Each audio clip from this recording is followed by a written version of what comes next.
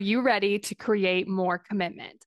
I went from consuming all the podcasts, listening to all the books, and signing up for all the free resources to figuring out how to actually create results. I'm Kayla Celeste, and you're listening to the Daily Steps Toward Success podcast.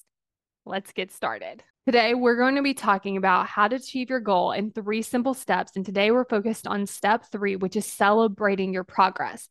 Now, I want you to think about your experience of achieving your goal when you're celebrating nothing. One, you don't actually end up building up the skill of celebrating. So, what often happens is we're like, well, we'll just wait till we achieve the result and then we'll celebrate then we'll feel great, then it'll be amazing. But all that happens is you just achieved the result, but your brain hasn't built the skill of celebrating. So you might find that even if you get there, it's just on to the next thing because it hasn't developed the skill. But when you build the skill along the way, then when you actually do achieve the goal, you are the person, you do have the brain that actually does celebrate the things that you achieve. So it's very important that we want to be working this in because otherwise we often don't get to feel that way because we don't know how. We haven't practiced it. We haven't done it. So it doesn't really matter if we just switch out the results that we're creating. And the second reason that this is so important is because your experience of the journey is so much better, because that is the reason that we're doing this. We're doing this to have the experience we want of achieving our goal.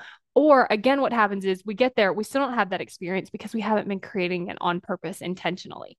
So by celebrating, you're actually creating more of a positive experience for yourself. And then the third way is it helps you not quit. Because when you're having a good time, when you're having fun, when you're celebrating yourself, you're less likely to quit. And if you quit, you're not going to achieve your goal. So we want to make sure that you want to keep going because there's going to be failures. There's going to be setbacks. There's going to be things that come up that we didn't expect. It's going to get hard. It's going to feel uncomfortable. But if we're celebrating our progress, how far we've come, what we've achieved, what we've overcame, what we've learned, how we adjusted, how we implemented, if we're doing those things, we're not going to want to quit because we can see how much closer we are to the goal. So celebrating yourself can start now. What are just 3 things that you want to celebrate about yourself that you did, that you achieved, that you experienced, that you created? What do you want to celebrate?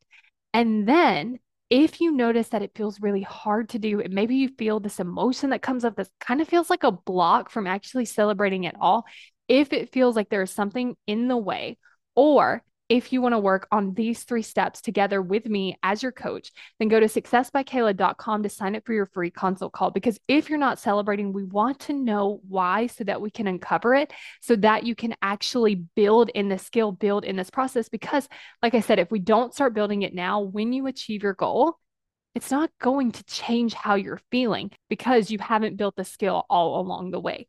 So if that's something you're interested in, go to successbykayla.com.